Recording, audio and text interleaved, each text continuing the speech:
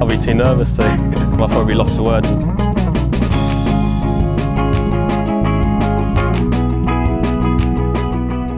Hello and welcome to another edition of the Lost for Words podcast. I'm joined as ever by Jason. Jason, hello. Good evening, Tom. How are you?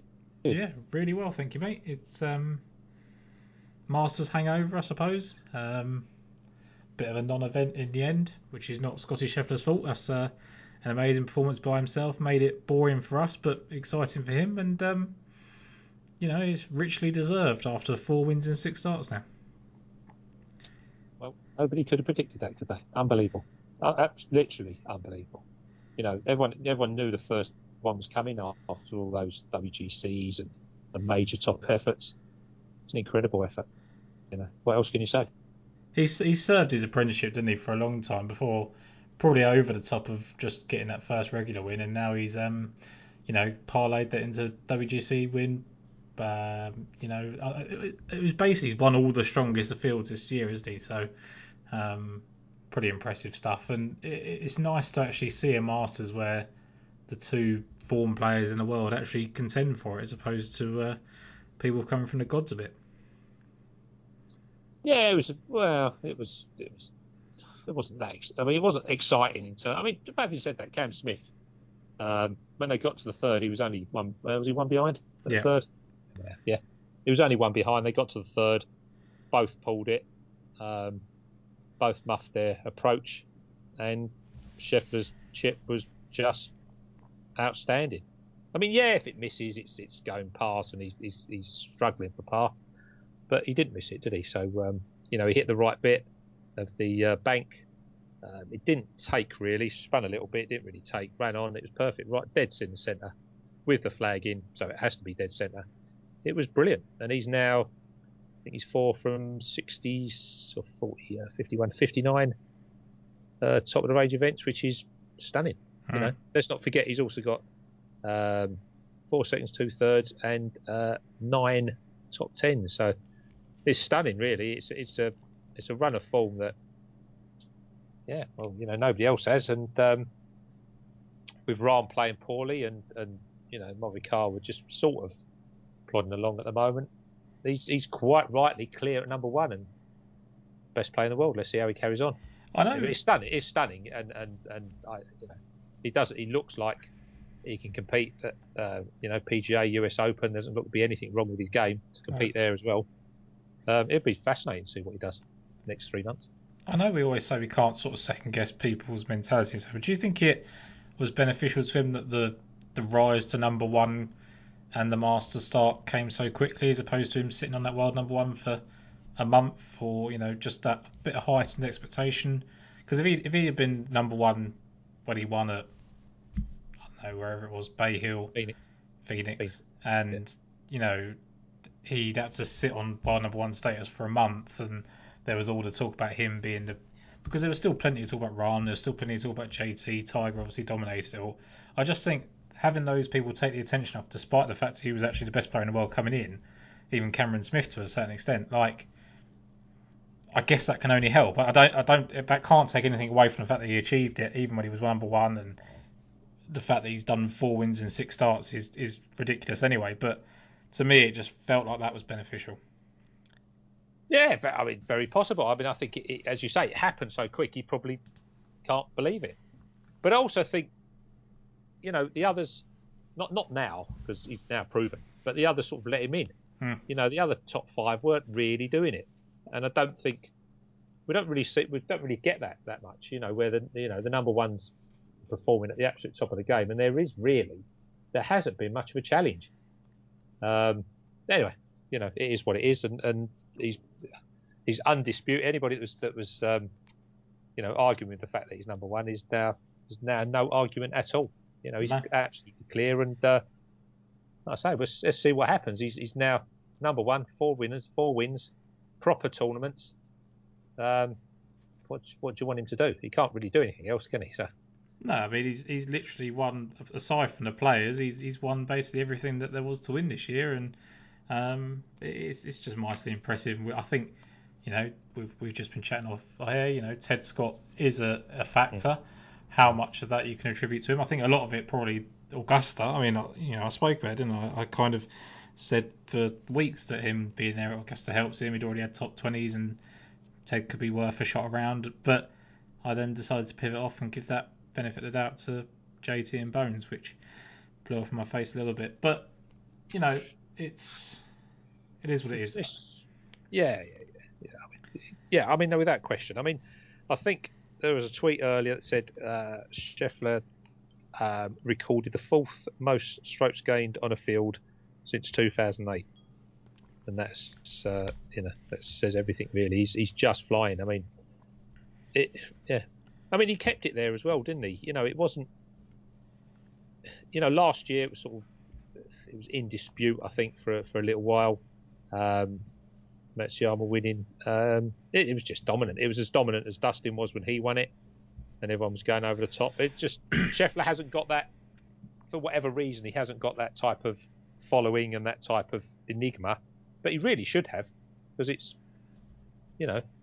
Look, at the end of the day, he was at 9 at the start of the thing, and nobody got there, did they? So No. he done in 3 rounds what nobody could do in 4. Brilliant. Obviously, Smith had his chances, like you say. He had his chance at 3, even at 11. After birdie in 11, he'd got within, was it 2 or 3, and really putting the pressure on. I think, had he not, if buts and maybes, but if he doesn't put that straight in the water on 12, and let Scotty go 400 yards left and bail out, it could have been a different event. Everyone was kind of talking about Rory charging, but that didn't matter. He was way too far behind for that to be an impact on Scotty Scheffler. He was able, as I know you really hate, he was able to double bogey the last hole and win because he had about 8 putts in hand before he had to worry about it. He just never really got touched. Do you think it was, because someone put it to me on Twitter to say that basically it was a freakish performance by Scotty Scheffler and otherwise Rory deserved it. Was it freakish? It was just exceptional. It was just, first 2-3 rounds were just exceptional. But when I look at it, like, he wasn't. It's not like he went straight and bolted out on the first round, was he? He was a couple of behind Sungjae on the first day. Yes, he shot, what was it, 68 on day 2 or 67, which was either the best score or one of the better scores. But he never put rounds in that were like unachievable for everybody else each day. He just did it every day. They obviously were. But there we are. You start in the morning, you start in the afternoon, the next day, everything's different. You start in the lead, then you start in the lead on finals day. He had a birdie putt on 18, which was actually achievable. Yeah. That goes in, he wins by 6 when a player's had to shoot 64 to get in second. It was totally dominant. It was just, I watched on 3. I thought to myself, okay, Cam Smith's going to up and down it, and you think Scheffler's going to bogey, and then it becomes really, really interesting. It was, listen, I can't. There were some other great eye-catching performances behind, but he was on an absolutely different level. It's like I say, he's riding this train now, and it's so interesting to see how he goes on from this. I think my overall point was, though, and obviously we've been chatting off air, that maybe I'm digging in a bit too much, but there was kind of this, like, someone said to me that basically if it wasn't for the freakish performance of Scotty Scheffler, Rory McIlroy would be a Masters winner. I don't think Rory did anything at all to deserve being the Masters. I know he shot that really good final round, but it's never enough in a major championship to shoot one good round and win. And that's all it was. Okay, you could argue Saturday was a good round, but to me, like, the scores that Scotty shot each day were out there for everyone. It wasn't like he just went over the top. Like, he shot a 69 on day 1, which was matched by 4 other people, or 3 other people, and bettered by 2. He shot a 67 on Friday that Justin Thomas matched, and Shane Lowry shot a 68. Third round he shot a 71, which was bettered by Smith, Fleetwood, just to name a couple, and then he shot 71 on the final day when he didn't need to shoot any better. So to me, it just felt like it was a consistency rather than a really freakish performance. And that's not to take anything away from it. It's more to me that I was surprised that no one got closer. And I suppose Cam Smith was obviously the one that did, but decided to blow up in the end. Well, I think if you go back to the greatest ever. He used to know when he was going to make that vital putt. Yeah. You just knew, didn't you? When Tiger had 35 feet for par to keep in front, it was going in, and it went in. And Scheffler's just producing. He's not producing that brilliance, but he's doing everything that you need to do to get a score on every hole, and nobody else is doing that. No. This is not me trying to take anything away from Scheffler. It's more. I think he's always I think he's always had it. We just had a problem with his short game. He's always had it. He's always had scores in him. You go back through his record. He's got some stunning scores. He used to make some absolute huge cock-ups. Whether that was chipping, putting. So what I like about it is that he's improved that so much, but kept the skill of the rest of it. He hasn't lost anything else. That's the key point, is that whenever we see someone improve their putting, their ball striking falls off. Whenever we see someone improve their ball striking, their putting falls off. There doesn't seem to be someone that keeps it, does it? We're seeing it with Jon Rahm at the moment. He's completely lost his putting, hasn't he? It is just absolutely gone. Even though his tee to green game's tough there, but Scheffler's matching him stride for stride ball striking and got a better short game. It's just, how long can it last? I don't know, but there's nothing to suggest it's going to go away anytime soon. No, I agree. I think absolute massively live runner for everything else this year. You mentioned eye-catching performances. What were your main ones that you would say? That Will Zalatoris, he's just got to win. It's so similar to what Scheffler was doing last year in terms of getting in positions in really good quality tournaments, and we know his problem. Although I think his putting's improved, we know what his issues are.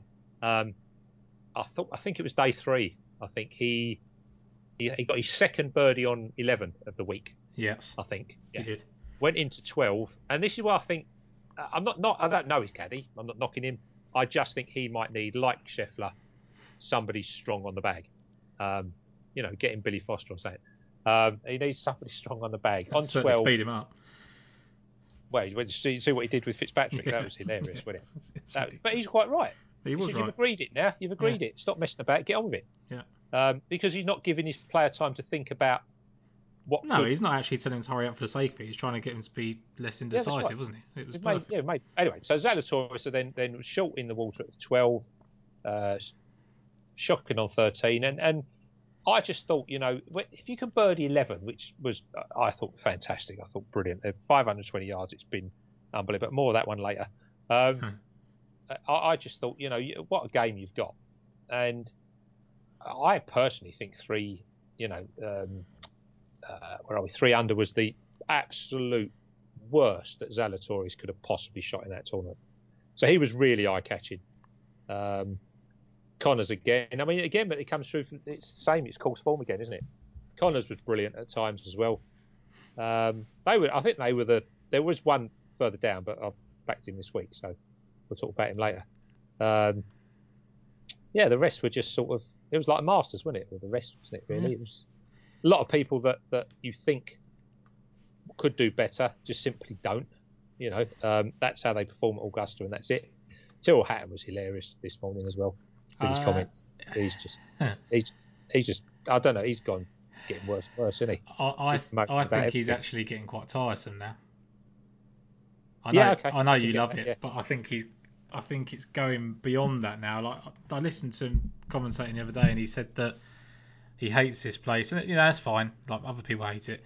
I hate this place, and my good shots are not getting rewarded. That's right. And I was like, how many good shots do you think you've hit then? You shot like 72, 74, 79, 80. What good shots have you hit? Like, that you can't. Like, to him, is a good shot to him flushing an iron. Is that a good shot? I mean, they all flush irons. Yeah, it's not. That's at the end of the day. We all know what Augusta is. Yeah, we all know what it is. It isn't pin seeking. No. That's not what it's about. It's about knowing that you have to be 25 feet left. But what I find really weird about it is that, like, we talk about courses that everyone's kind of moaned about not rewarding good shots, and the most recent memory is Bay Hill, and he's won that and gone close again. Like, so he can do it in tough conditions. You just can't do it around there, and it's not. which is weird because out of his major performances, that's his best one over the last 8. I think he's missed a cut in 6 of them, and or 5 of them. He's been really bad in major championships since he's gone to this new level. Yeah, yeah. Just like I find him really entertaining. We both do, but I think it's getting to a level now where he's kind of covering it up because he's funny, but also, what point do you go? Do you know what, Tyrrell? This is not funny anymore. You're actually quite irritating, and you're not playing good enough in majors. I don't know. Maybe I'm just negative about people. I've already done it with Rory on Twitter, so I don't know if I need to do it on Tyrrell on here. But I just thought perhaps he should just put a thumbs up to, and it'll all be alright. Yeah. Harry Higgs has gone 2 top 14 finishes in both his major championships. Quite impressive. Yeah. Nothing eye catching. I don't think at Limbo this Lee, week. I thought was interesting because I didn't think that would Great suit him front at all. nine, wasn't it? He played well. It was nice. Danny Willett was nice to see him playing well. Danny and Charles Schwartz, wasn't it? It was nice to see them both come back. Yeah, Schwartz was playing well, wasn't he? Cameron Champ, top 10 finish in the Masters. Yeah, there were bits and there were bits behind, and there were the usual plodders that weren't going to do anything and just were there. I mean, one of those is definitely on my list this week, so we'll go on to that again. One of the plodders. Yeah, definitely. Oh, I bet I know who it is. Yeah, you will know who it is. So we'll go to that later. Does he support West Ham?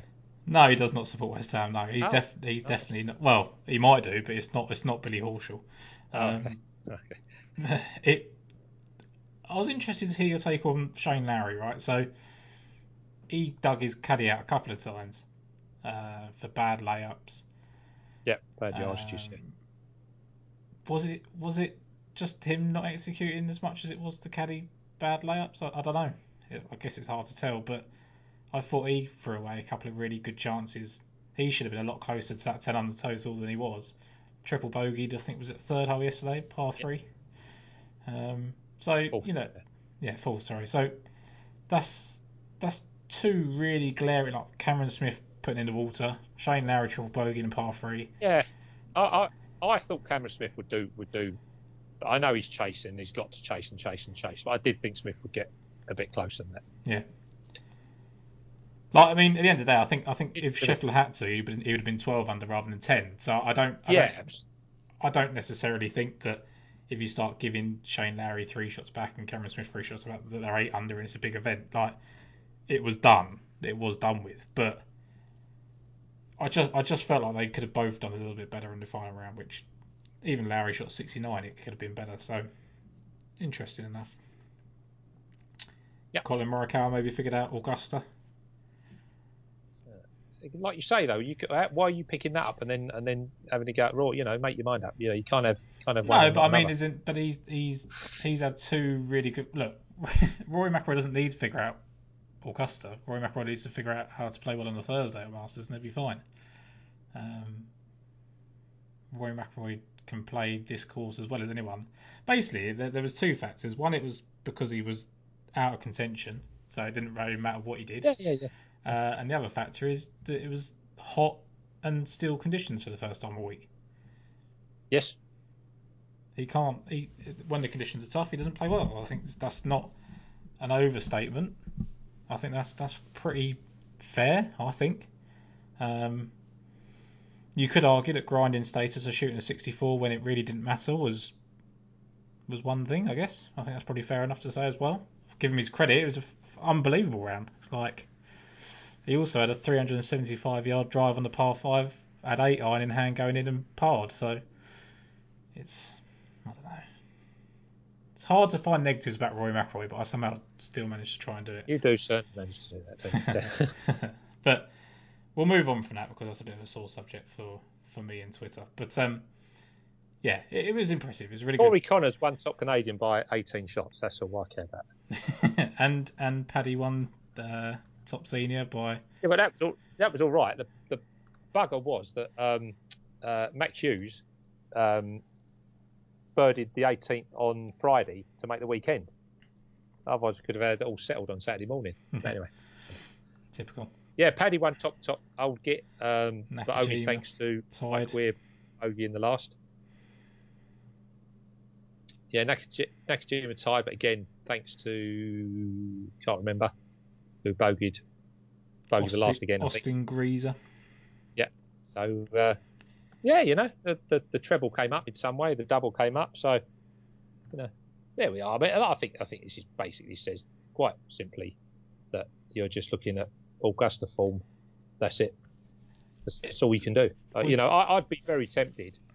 Obviously the thing is you wait for the places, but yeah, I think so halfway through this year, I think Zalatoris is a definite bet. Yeah. Before he wins for next year, because I think if he wins, he's going to go very, very, very close in this next year. And if he doesn't win, he'll still go very, very close in this next year. What's that? 4 top 8s in majors now, isn't it? In about 7 starts, I think.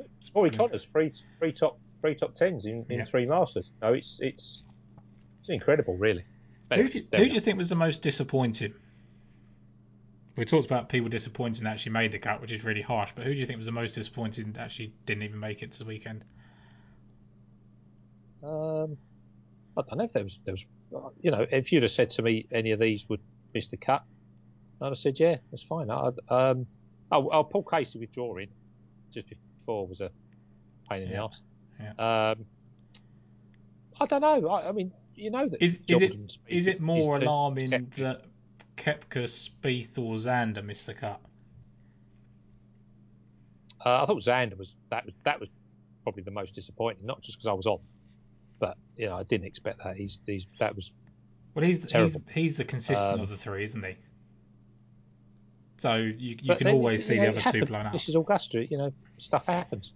Yeah. You get out of tilt round here, it's just going to get worse and worse and worse as you go round. You take on as I say, you take on 10, you take on 11,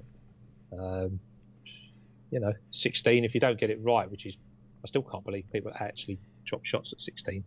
Not where that pin is on the last day anyway, and I think day 2, but they do.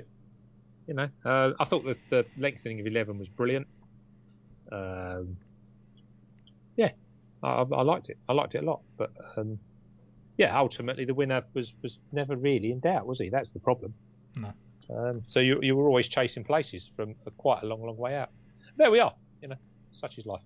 Yeah, I actually because I don't normally do that, but I did some place previews this week, sort of top 5 and top 20, and had Shane Lowry top 5, and I, really cowardly in the end went top 20 with Corey Connors because he was plus money, and he did that for Cancer, and then Kevin Na as well in the top 20. So I was quite happy with those. Really, it's just the outrights are disappointing, but like you say, it was pretty early on what was going to happen. So unless you're on Cam Smith or Scotty, it never really felt like anything going into the final round. So should we go into this week then? Yeah. So RBC Heritage, I don't think we need to go too much into Harbour Town. I think most people that listen to this podcast will know what to expect from this golf course. Maybe a little bit presumptuous. Is there anything you'd want to say on it for someone that may be listening for the first time? No, I mean, like driving distance doesn't matter. Courses like Wyndham that we all know, Travellers, again, Pete Dye, Charles Schwartz, all the classic courses with tight sort of tight fairways. Copperheads and the Valspar is probably the most recent similar type of course.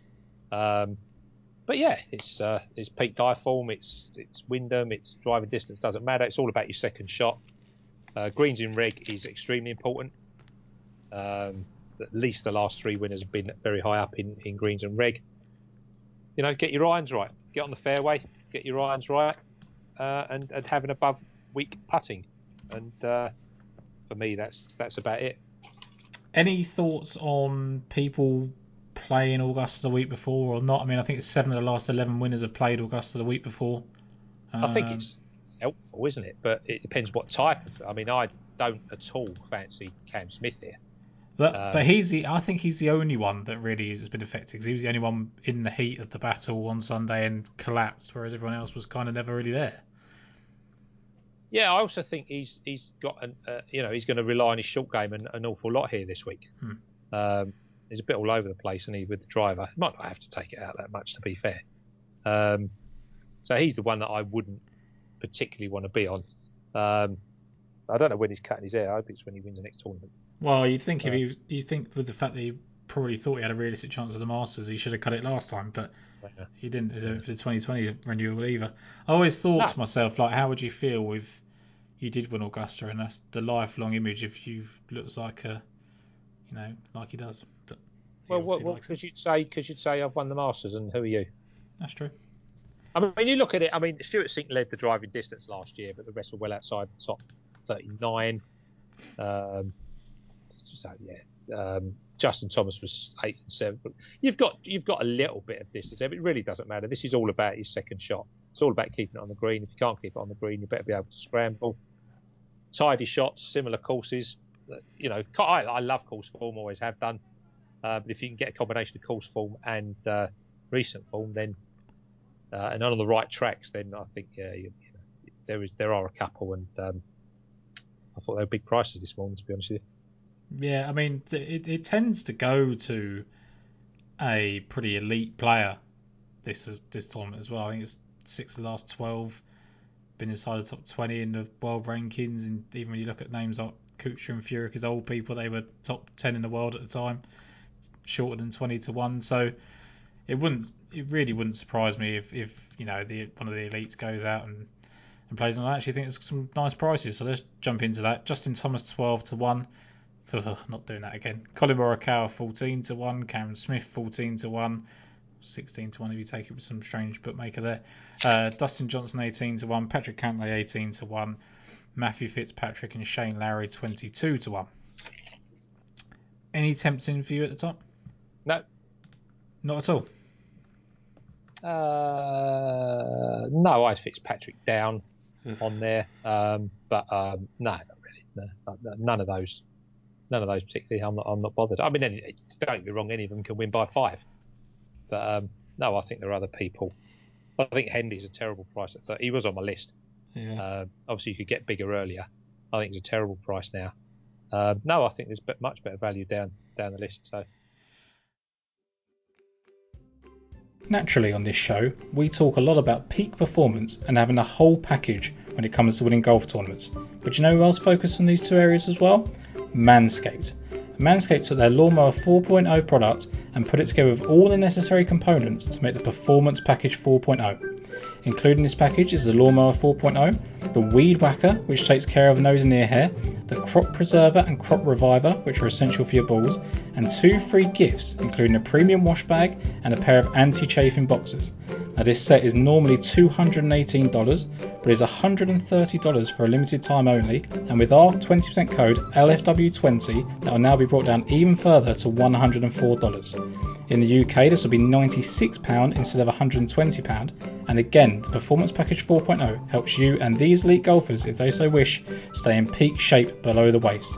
That is code LFW20 for 20% off site-wide and free worldwide shipping on manscaped.com. I think Shane Lowry is a decent price. I think he's just tee to green. He's just so good, and he was so clearly better this time around at Augusta than he's ever been before. Just an epitome of how well he's playing. 2 top 9 finishes here in his 4 starts at the Heritage. Perfect course for him, really. Whether he manages to lift his game after probably a bit of a disappointing weekend in the end remains to be seen. But I think if I was to pick anyone, it'd be him. I think Dustin's obviously going to win soon. You've kind of mentioned that a couple of times as well, and your sort of one to watch thing, that he will win at some point. I actually thought 18 to 1 was pretty fair, really. Much rather be on that than 12 or 14 to top 2. So, yeah, but again, JT is. I mean, he's clear again, and everything I've got, he's clear. But I mean, I'm not going there. It was only because last week he could have the top 10. It was blatantly obvious he was going to be there. No, you can. I can see a lot bombing out, mate. I can see a lot bombing out. It's very dangerous for me to write off Thomas. It's one of those ones I've been burnt by him, and I don't really like going with him normally. And I've gone for him, and he's been crap. That that could definitely blur it. But last time he was here 2 years ago, opened with a 7-2 and then shot 66, 66, 63. So it's obviously a decent track for him. He was 11th on his debut. He's good everywhere, isn't he, Justin Thomas? It doesn't really matter what golf course it is. But I just think Dustin Johnson, because it's like you mentioned, driving distance isn't necessarily a thing that people would overlook him. But I think he does tend to play short courses well as well, and kind of dominate them. So be interesting. But yeah, if I was going to go with someone, and I may still go with Shane Lowry, I kind of want to hear something from him. I don't know what. I just want to hear that he's focused or not too distraught, because his play this year is just so good. Like, his form is just absolutely ridiculous, and it's really like built on how good his overall game is. And he's not finished outside the top 14 in the stroke play, or 24th, sorry, in the stroke play event this year. It's a bizarre record for someone like him. He's playing tremendous, yeah. So he should have probably won the Honda. Played very well last week. Very, very solid. And yeah, I think he will win. He's got to win, I think, in this window before it gets a problem. So yeah, I think I'm talking myself into Shane Lowry. But let's go into that second tier of people. Corey Connors, Daniel Berger, Webb Simpson, Russell Henley, you've already mentioned there. Joaquin Niemann, Tyrrell Hatton, Sungjae Im, Jordan Spieth. Don't like Spieth. Not particularly bothered about Sungjae Im. Webb's still probably slight injury concern. So that kind of leaves Daniel Berger, Corey Connors, and Joaquin Niemann. Yeah, Berger was rubbish over the weekend, wasn't he? I don't like any of them. I mean, Niemann, I suppose, with the potential for more improvement. Yeah, Webb, as you say. I mean, Webb's just based on course form, isn't it? At that price. Yeah. But yeah, I don't think you can have him. I mean, Niemann at times over the weekend looked like he was going to do something a little bit better. Ultimately, didn't, did he? Well, he played his best golf when it was probably the hardest to see him do it, I thought. Yeah, top 5 last year, cracking tee at green performances on the card. I'm not convinced. Sorry. That's it. No, I think it was quite. I thought he played his best golf when he was playing with Tiger, when he'd actually excused that being a problem, and he was tailed off at the weekend when you'd like him to take a step forward. So, not particularly bothered about Niemann. He was double the price for Genesis and won that, so that's fine for me. So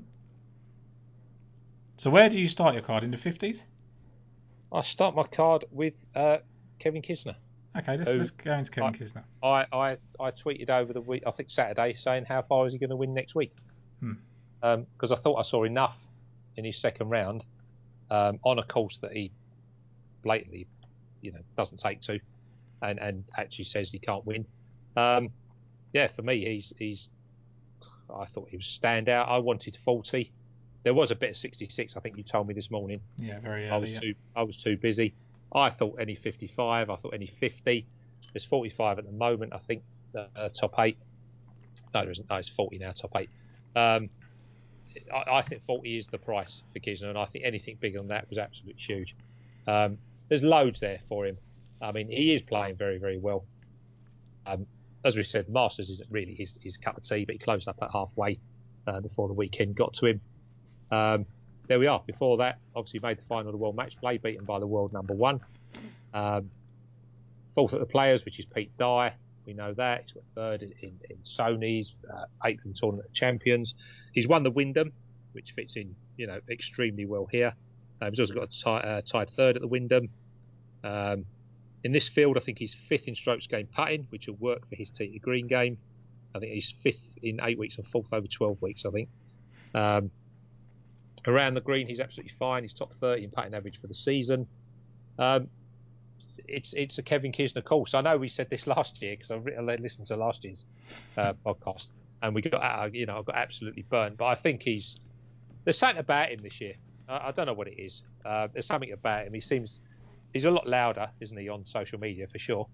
And he comes out with it. He says where he believes he'll play well, where he doesn't. I think this is perfect. He wasn't in any particular worry at the Masters. He was just playing for wherever he finished.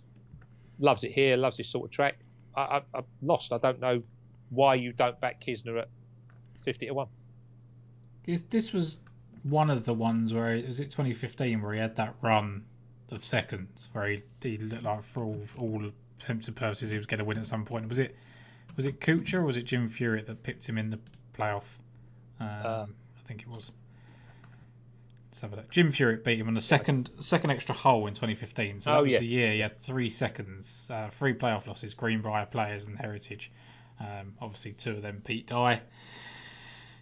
Yeah, I like I like a lot about Kevin, and just to sort of round it off, we'll talk all about Kevin. I'm going to go Kevin Na. Very much similar reasons, really. You know, he played well at a golf course that he doesn't really have much right to do so. He spoke about it in his interviews, kind of saying that I know I can play well here in certain conditions. Obviously, referencing the tough conditions where he was inside the top six after 36 holes. Terrible Saturday, shot 79, then come back yesterday, shot 69. I think, you know, outside of the real true elites, you know, you've got Thomas who's won 7, DJ's won 8, Cantlay's won 5, Morikawa 5, Smith 4, Webb 3. Kevin Na, 4 wins since 2018. And he's sitting down there at 50 to 1, 55 to 1. You know, you've mentioned Russell Henleys, you've mentioned, well, I've spoken about Tyrrell Hatton already. Spieth's out of form. Sung Jae Im, yes, he played well, but don't really know quite where he's at in general. Tommy Fleetwood hasn't won the PGA Tour yet. And then you just got Kevin Na at 50 to 1, and I think he's had some really good finishes here in the past. He's got 5 top 10 finishes since 2007, 10th and 4th in 2 of his last 5 starts here. Apparently he was first in greens regulation and strokes gained approach last week. Don't know how accurate that is. 10th tee to green, first in total accuracy. Loves playing in short golf courses. Had that kind of spell where he'd been, you know, the birth of his second child, I think it was. 7 of the last 12 winners, as I said earlier, have played Augusta the week before. He played it without any kind of stress to me. Loves a short golf course. Kevin Na, I thought, was more price dependent than anything. If I had to pick someone before I saw the prices, and Kevin Na probably wasn't straight up on my list as someone that I thought was going to win this tournament, but 55 to 1 or 50 to 1 with 8 places I thought was ridiculous, and someone that's win equity is a lot higher than basically 90% of the field. Yep. That's it. He fits the profile, doesn't he? Perfectly. Yeah. Can't argue. We're staying away from the top, and I think there's plenty of cases to be made. Adam Hadwin, another one that you were looking at? Oh, yeah, love Hadwin here this week. Yeah. I think if Hadwin carries on this trajectory, he might well make the Masters next year, top 50. Really like Hadwin. Obviously, current form is there for everybody to see. The 4th at Texas I really like. I've got that linked with my 3-figure bet later on. Doesn't seem obvious, but Spieth, who obviously loves Texas, has got 9th, 11th, 12th here. Corey Connors won Texas, got a tied 4th here. Charlie Hoffman, the Texas bandit, who's always there, he's got 6th, 8th, 14th, 18th here. So I think that's significant. He played really, really well at Valspar, where he led after first round and was second after halfway. Like that, because it's obviously greens in regulation. I think he was 27th in proximity at the Valspar, and he ranks top 15 for the season in proximity as well, which on a small greens is going to suit absolutely fine. He's top 20 in greens in reg for the season, and I top 5 over the last 3 months as well. Sorry to just jump in there, but he's top 5 last 3 months in greens regulation. No, you're right. Yeah, my arrow's going somewhere.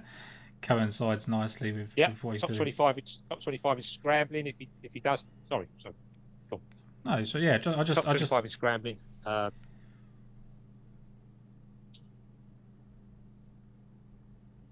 on, mate. Oh, right, okay. Sorry. I don't know. I'm having trouble with these earphones. Top 25 in scrambling, 16th at the Valspar. He's just playing very, very well, wasn't he? He was 5th at halfway at Phoenix, 7th after 3 rounds, which is hidden by that final 74. 6th, 7th, and 6th with the final 3 rounds at the Shriners. He's just playing fantastic golf at the moment. And I just thought coming here, what do you want in life, really? 4th and 8th tee to green last twice. What do you want? I'm not really sure. Again, the fella's playing absolutely exceptional golf. Hasn't got fantastic form around here, but a lot of the time it's been spoilt by 1 round. So he missed the cut after 76 first round last year, really. 67 was fine, second round. Started slowly again, 2020. 72, and then all rounds in the 60s. He's great, isn't he? His wife's very vocal on Twitter. Very, very funny if you don't follow her. You've got their child who stands in front of the telly cheering on Hadwin or people that look like Hadwin. But she doesn't seem to care. I love him this week. I thought the price was It wasn't over the top. I didn't think it was over the top like Kisner's was, but I thought it was very, very fair. He was 10th in putting at the Amex, which again he's got Pete Dye Stadium course on it, and at the Players. Well, where he plays best and where he puts best are relevant to here. I thought so. What do you want? I think it was 2015 or 2016. He finished 22nd. He was inside the top 16 after 2 rounds. Shot the second round 66. And like you say, that maybe that 2020 is being dismissed a little bit because of that opening 72, but 65, 67, 69 was really, really good. Sort of shows what he can do here. And you look at those last 3 years, he's never been playing as well as he is now, is he? No. But he's always had it. He's always had it there, I think. Yeah, I agree. And I think that 22nd came when he was last playing similar to this kind of form, isn't it? Yeah, I'm happy. Put it like that. That's all that matters. Siwoo Kim, I thought was interesting because, again, this kind of 50 to 1 range, we talk about people with win equity. He's had 3 wins and he's also had a ridiculous amount of playoff losses. Three playoff losses as well. One of them at this event. So that's potentially 6 wins on the PGA Tour. I know you can't just give people playoff losses, but that's 6 wins by the age of 26. We know it's Pete Dye for Siwoo Kim. All 3 wins have got Pete Dye on it. Wyndham loss, Heritage loss here to Satoshi Kodaira. 55 to 1 again, 50 to 1 8 places. Same as Kevin Na, same as Radham Hadwin, same as Kevin Kisner. I think this range is really where the value's at all week. Yeah, I agree. I think you can also add one that's I just left off because I just can't see it. Was Alex Noren? Yeah. Again, it's very similar. He's 13th for strokes gained approach and strokes gained putting over the last 12 weeks. The actual leader of that in my book is Tyrrell Hatton, but we obviously can't be playing him at the moment, can we? So Alex, anyway. 13th. His putting at the Valspar was good, and the Phoenix was good. Everything else is good. He's got an all-round great game. I just don't see him winning. I don't know why. So of the 50 to 1 shots, but yeah, I think you could play plenty in this around this sort of price, and would definitely get a run, wouldn't you? JJ Spawn, I think, is overpriced considering the way he's playing. You didn't get my Twitter message, did you? I probably did not get your Twitter message. No, you didn't. It wouldn't go through. But yeah. Is that your triple-digit one that you were referencing earlier? Yeah. Oh, absolutely. I've got masses on JJ Spawn. No. No. You do the spill on Spawn. He's always had immense amounts of quality. When he was on the Canadian Mackenzie Tour, he won. He was third. When he won, Corey Connors was third. He had a string of top 5s and top 10s on the Canadian Tour, which, okay, it's not this level, but proves that when he does hit form, he can keep it. 2016, it was tied second behind Ollie Schnittich with Colin Morikawa before winning over there the Sentinel Open. 2017, when he steps up to PGA, tied 9th for Farmers, tied 4th for Phoenix. These are proper events.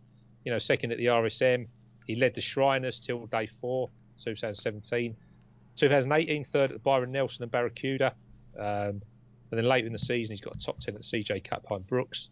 And he's got a tie third at Mayakoba, which I know at the time wasn't the tournament it was now.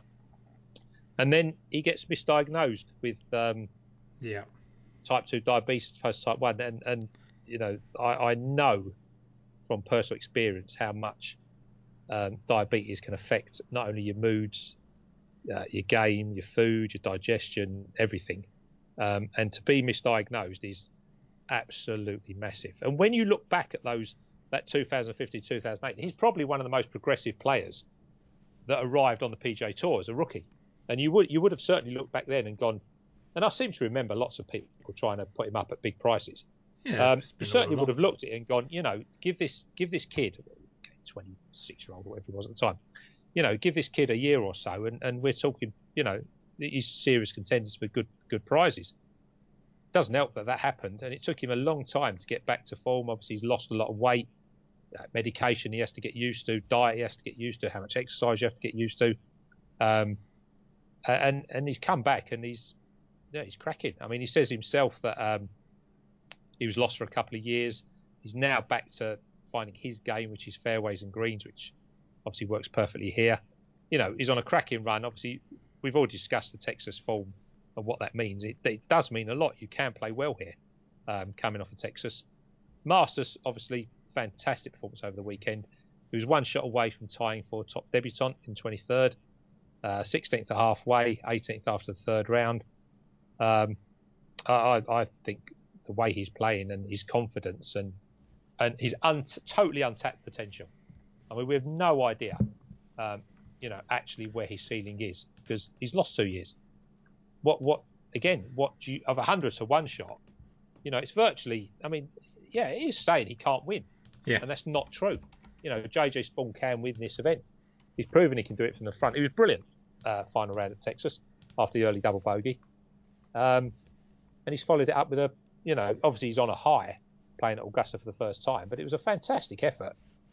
I think he's 100 to 1 is absolutely huge, 8 places. He's going to be, I think he's going to be long up there. I know we've got 100 players, Harry Higgs and blah, blah, blah, that we like to say he's going to belong up there, but there's back form and there's back results that suggest when he's back on form and when he's now learnt to live with his new body, if you like, the new swing, etc. I think it could be anything, Spaun. I really do. So I wrote 2 notes down, and I wrote misdiagnosis of diabetes has really, now that's come out, we know exactly why he struggled, and he only solidified his form last week with tie 23rd finish at the Masters. Like, to me, and you talk about all that form that you had before, that 2018 year was absolutely phenomenal, really. Like, for a player of his stature and ability. I mean, he'd got the tied third, you mentioned already, at the Barracuda.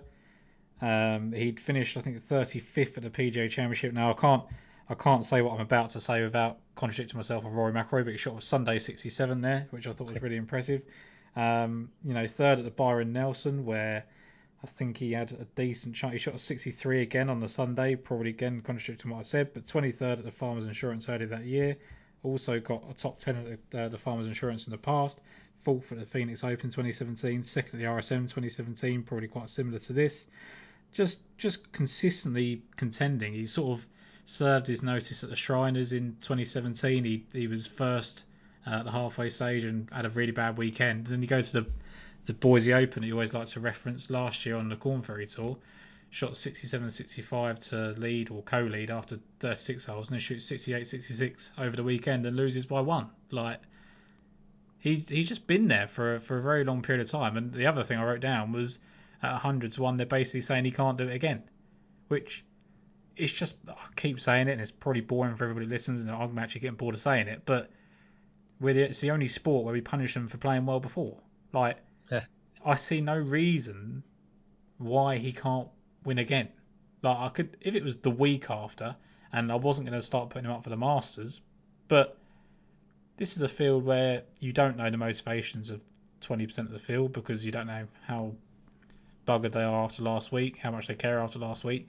You've got a bunch of no-hopers in the field, whether they're really old or coming off the Corn Ferry invites, or one coming back from Costa Rica because he hasn't stopped drinking his own piss, or whatever it is that Morgan Hoffman does these days, which is a really good story that we can get into later on. But there is a lot of sort of things here that sort of suggest that JJ Spaun is actually one of those people that talks about Shane Lowry taking advantage of a purple patch of form. Like, this is a really good chance for JJ Spaun to really cement his status, because winning once is one thing, winning twice and really securing your future is massive. So I echo everything with that JJ Spaun. I think he's way overpriced. I think even like 66s would have been fair on JJ Spaun. You got Chris Kirk there, you got Matt Kuchar there, you got whatever, Mito Pereira 66 to 1. And that's not any sort of Tom Hoge, anything on those guys, but he's got the same claims as every single one of them, I think. Yeah, he's been top 20 in greens and reg the last 5 efforts. I mean, he basically telegraphed the Texas win that we weren't on with leading greens and reg at Valspar, which is small greens and 3 lines. So, he's striking the ball beautifully. He's very, very accurate off the tee. It looks the sort of course that a back to form Spaun should be doing well at. And I'm quite happy. He was top 30 in 2019, but that's only because of the final round 73. Yeah, I was to improve that by 10 places. Sixth on debut is when I says looked everything, through doesn't it? Yeah, when I looked through it, I did think 60. 60 was the sort of price I had in my head. So, 100, 110, 5 places is well worth the punt. I'm surprised it's the 100 with 8 places. If it was 100 with the 5 places or whatever that 365 are putting up, that's fine. But 100's won 8 places. You're basically saying he can't even contend for a top 10. Just think it's bizarre. He's probably someone I would target in the kind of top 20 range as well, based on, because there could be a little bit of a letdown. Maybe it catches up with him after a big week at the Masters, whatever. So I'm starting to look at those markets a little bit more. But I think they're the ones we've gone through are the standouts for me. I have written down Ian Poulter and Danny Willett around this range. I think Danny Willett's playing well, obviously evidenced by what he done last week. Whether he keeps, he's not the type to rely on and keep it up, is he? But I think he's had a decent finish here in the past. I think he was 18th last year. I think it was. He was inside the top 20 basically all week. Had one bad round that kind of took him out of it. Second round 71. Probably isn't a bad golf course for someone of Danny Willett's stature. He can putt well on any given week. I don't know whether he can contend after last week, the highs and lows of it, but I just thought the price was slightly bigger than I expected. Ian Poulter, I just think is going to be desperate to get back into, that top 50 just one last time probably, or I think it's the window is narrowing for Ian Poulter, and you could see how evident, he was devastated not to be there last week. So that would be interesting. Stuart Sink, you've referenced, obviously won here in the past, and last year and led the driving distance. I thought he was good for a top 20 last week and played terribly, so it'd be interesting to see how he bounced back. But other than that, I had one. Bo Hostler is playing well. I had a 16th place finish here in the past, but I had one interesting long shot that I'd like to call it. Maybe this is definitely probably a top 20 play. Other than that, I haven't really got an awful lot to say on these really long shots because I love that kind of 50 to 100 range. Yeah, I agree. I mean, the only other ones I looked at that we haven't mentioned was Erik van Rooyen, just because, and Luke List, who I tend to pull up every single time we have a Pete Dye course for obvious reasons, but he's playing so badly that I know it's a Dye course, but I just can't. So I'm very happy to keep it light with those three. I agree with you. I think if I can get priced on top 10s, top 20s, that's who I'll be putting up for those sort of bets. That's it. Yeah, Spawn is the value, Kisner is the winner. So and Hadwin finishes third. So what do you want? I'd be really interested to see what Henrik Stenson does this week. I just think 18th at the Valero, 57th at the Valspar, obviously not great, but 17th at Saudi. Withdrew at the Players, which I don't really care about, and he was 39th at the start of the year Abu Dhabi.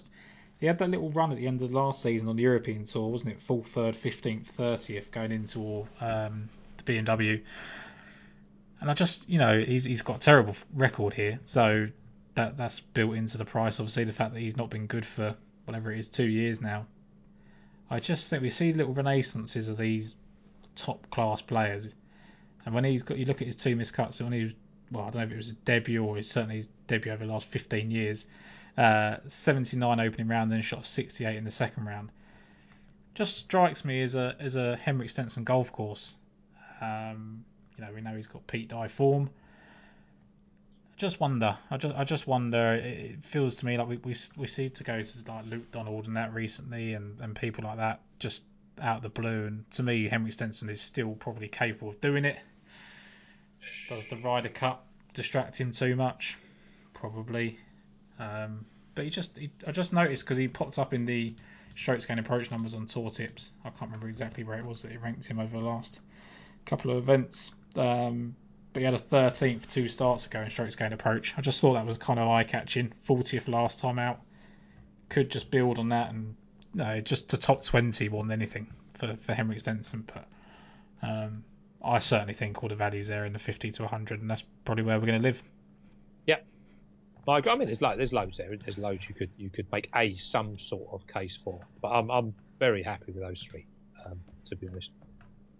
Providing there isn't a hangover, but you can't predict that, so you got to move on, haven't you? I think that's one of the really difficult ones. Is you always you always end up taking a stance one way or another. Like, I really don't want to play someone that played last week, or I think it's essential you play someone from last week, and I just think you end up ruling people out too easily. Whereas if you just take the kind of strip it back and just say these are guys I like, and not all of them are going to be affected in the same way, are they? You know. No, I think one of the old guys. I mean, as we had Stuart Sinkwins last year, then somebody like Kevin Streelman's worth looking at. Of course he is, yeah. At a reasonable price. He loves this. He loves all this, doesn't he? He loves Travellers, loves all that sort of course.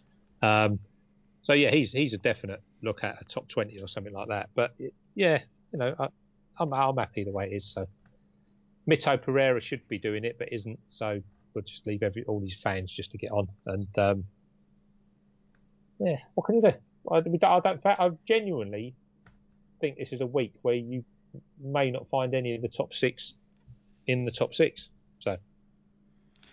The only other couple I would mention, Charles Howard seems to be having a little bit of a renaissance. I don't think he's going to win again, but JT Poston as well was 13th going through 2 rounds at the Texas Open. Has got a 6th and 8th here. We obviously know he plays these kind of courses really well. So if you really wanted to go down here and have a bet, he's kind of, 150s, 175s, I think, for decent places. Maybe again, just top 20 things there. But to me, that those 50 to 1 ones that we're going to hammer home in a minute are the ones for me. So, anything else on the RBC Heritage? No, it's a lovely tournament. It's a great tournament to watch. It is. And this is the one that, if anybody remembers, I don't know if he was old enough, Tom, or born even, Brian Davis conceded in the playoff against Jim Furyk, basically.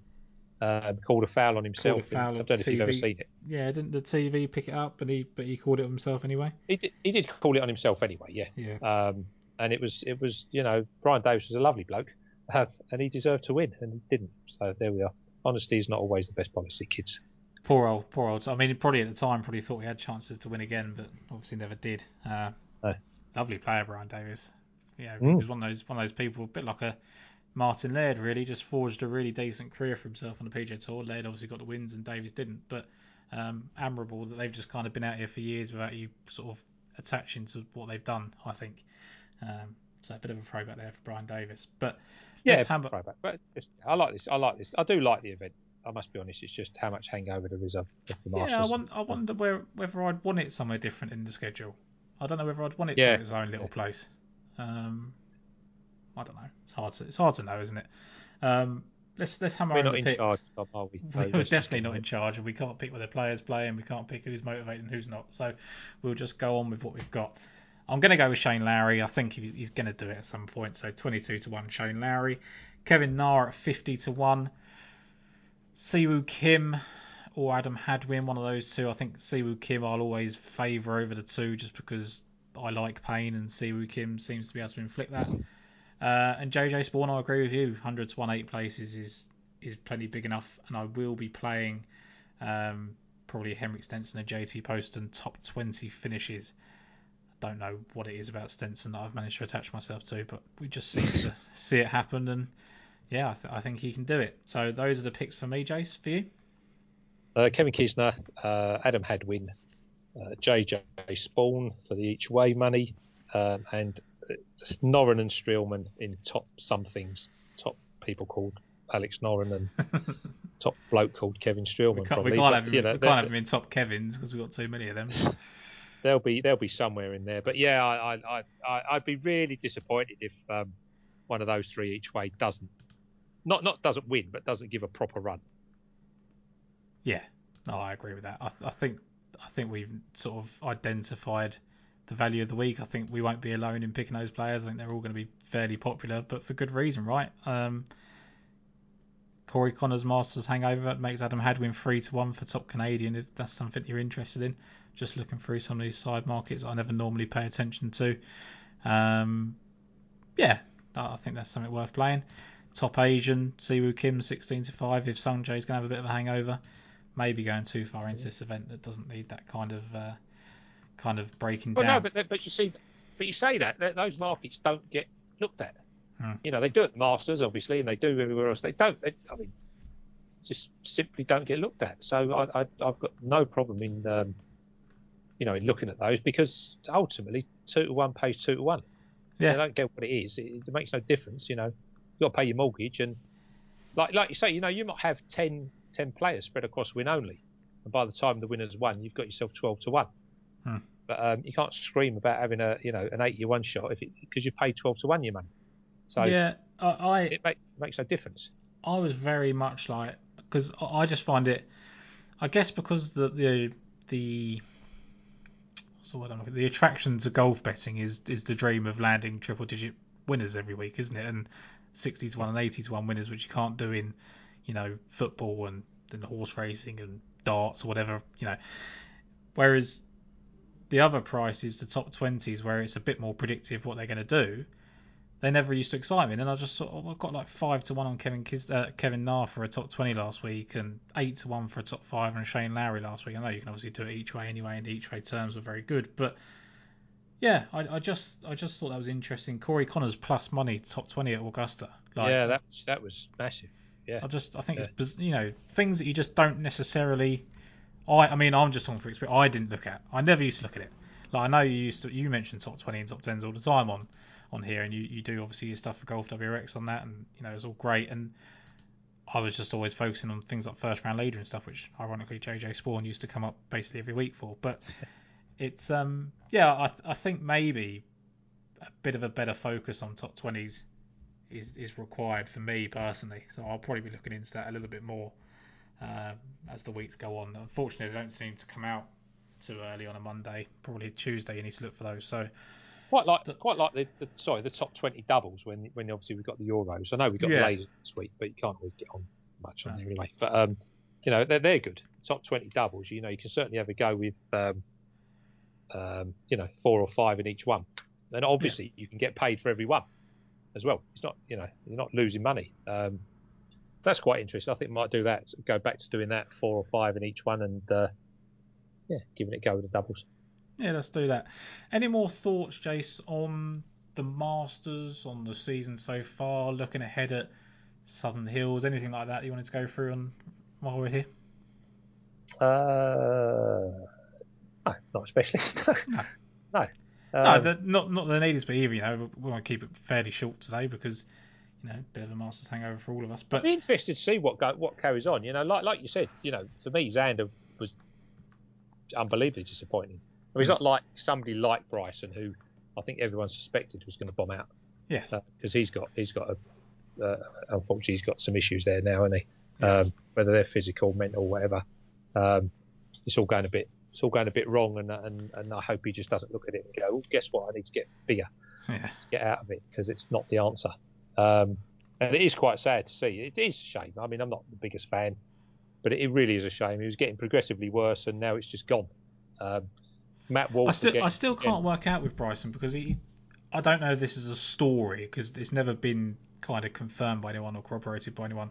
But he seems to think the injuries came from that slip and playing ping pong, didn't it, at Saudi or whatever, with Sergio and whoever it was. Yeah. Like, if it was just that and he's got freakishly unlucky and hurt his hand and hip, then we're all diving in saying, well, not yourself and not particularly people we speak to, but a lot of Twitter will just dive in and say we knew he was going to bulk up and hurt himself.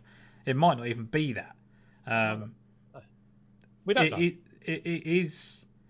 It's still one-dimensional and still works at a certain amount of places, but where it's worked has always been rewarding for him. US Opens, and the worst thing he ever said was the Masters is a par 67 to him, because it just feels the column inches itself, doesn't it? So there's times where he doesn't help himself, but yeah, I think you're right. I think it's horrible to see, really, and we don't want to see that carry on. But back to your point, sorry, mate. No, yeah. So I thought we. There was something along the lines of. I think we all thought that he would be disappointed for whatever reason. Yeah. Xander, I just think, is a concern. I mean, he wins all the time. It's fascinating to see what happens towards the end of the year, which is his favourite part of the year. And now he does in the other majors.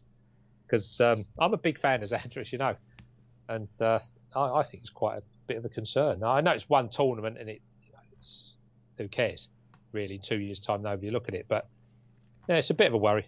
To me. Matt Wolff's just, again, he's really gone, isn't he? Another shame that is. It's just, yeah. I mean, I'm not the biggest fan of his, to be honest with you. Never have been. Always said it on here that I don't get it. I don't like watching him play, and I don't understand the big furore about him. But it's a shame. I mean, my take is Will Zalatoris will win within the next 12 tournaments.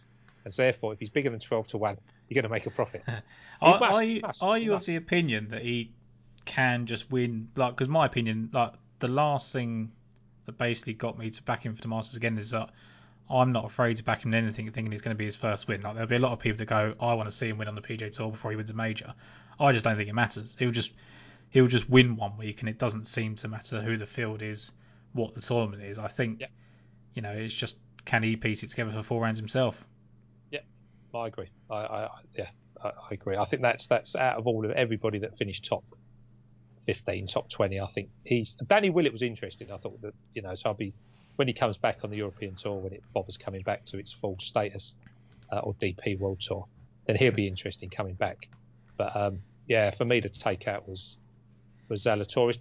He's not going to be a big price. He never will be. Because of his latent talent, but I think it'd be an hell of a lot shorter for quite a long time when he does win. Well, if like you say, he goes down the Scheffler route, Scheffler was very quickly going into 16, 18s, 20s before even he went on this run, didn't he? So there's no reason to not see why Zalatoris doesn't go down that thing. Talk about Danny Willett returning to St Andrews. Yeah. He's also he's at Wentworth, isn't he, as well? I think this year. I think. Absolutely. I thought some of his play over the weekend was, over the week was, very eye-catching. He's nice to watch. He's good to watch. Comes across all right, doesn't he? Made a few quid. Nice reminder of what someone like him achieved. I think it's a nice way to put it. Not to kind of, that sounds like a pat on the head, I think, but nice to see someone of his skill set step up when he did and take that form into a major championship and capitalise on the situation that lent himself to being able to get a win. Yeah, and he comes from Sheffield, which is one of my favourite cities in the country. So good Masters Champions dinner as well. Yeah, so that's always important. Yeah, thought about that. I think that's everything for me. Really, I think that's anything more would be garbled if this wasn't already. So I'm happy to move on, Jason. We'll look ahead to next week.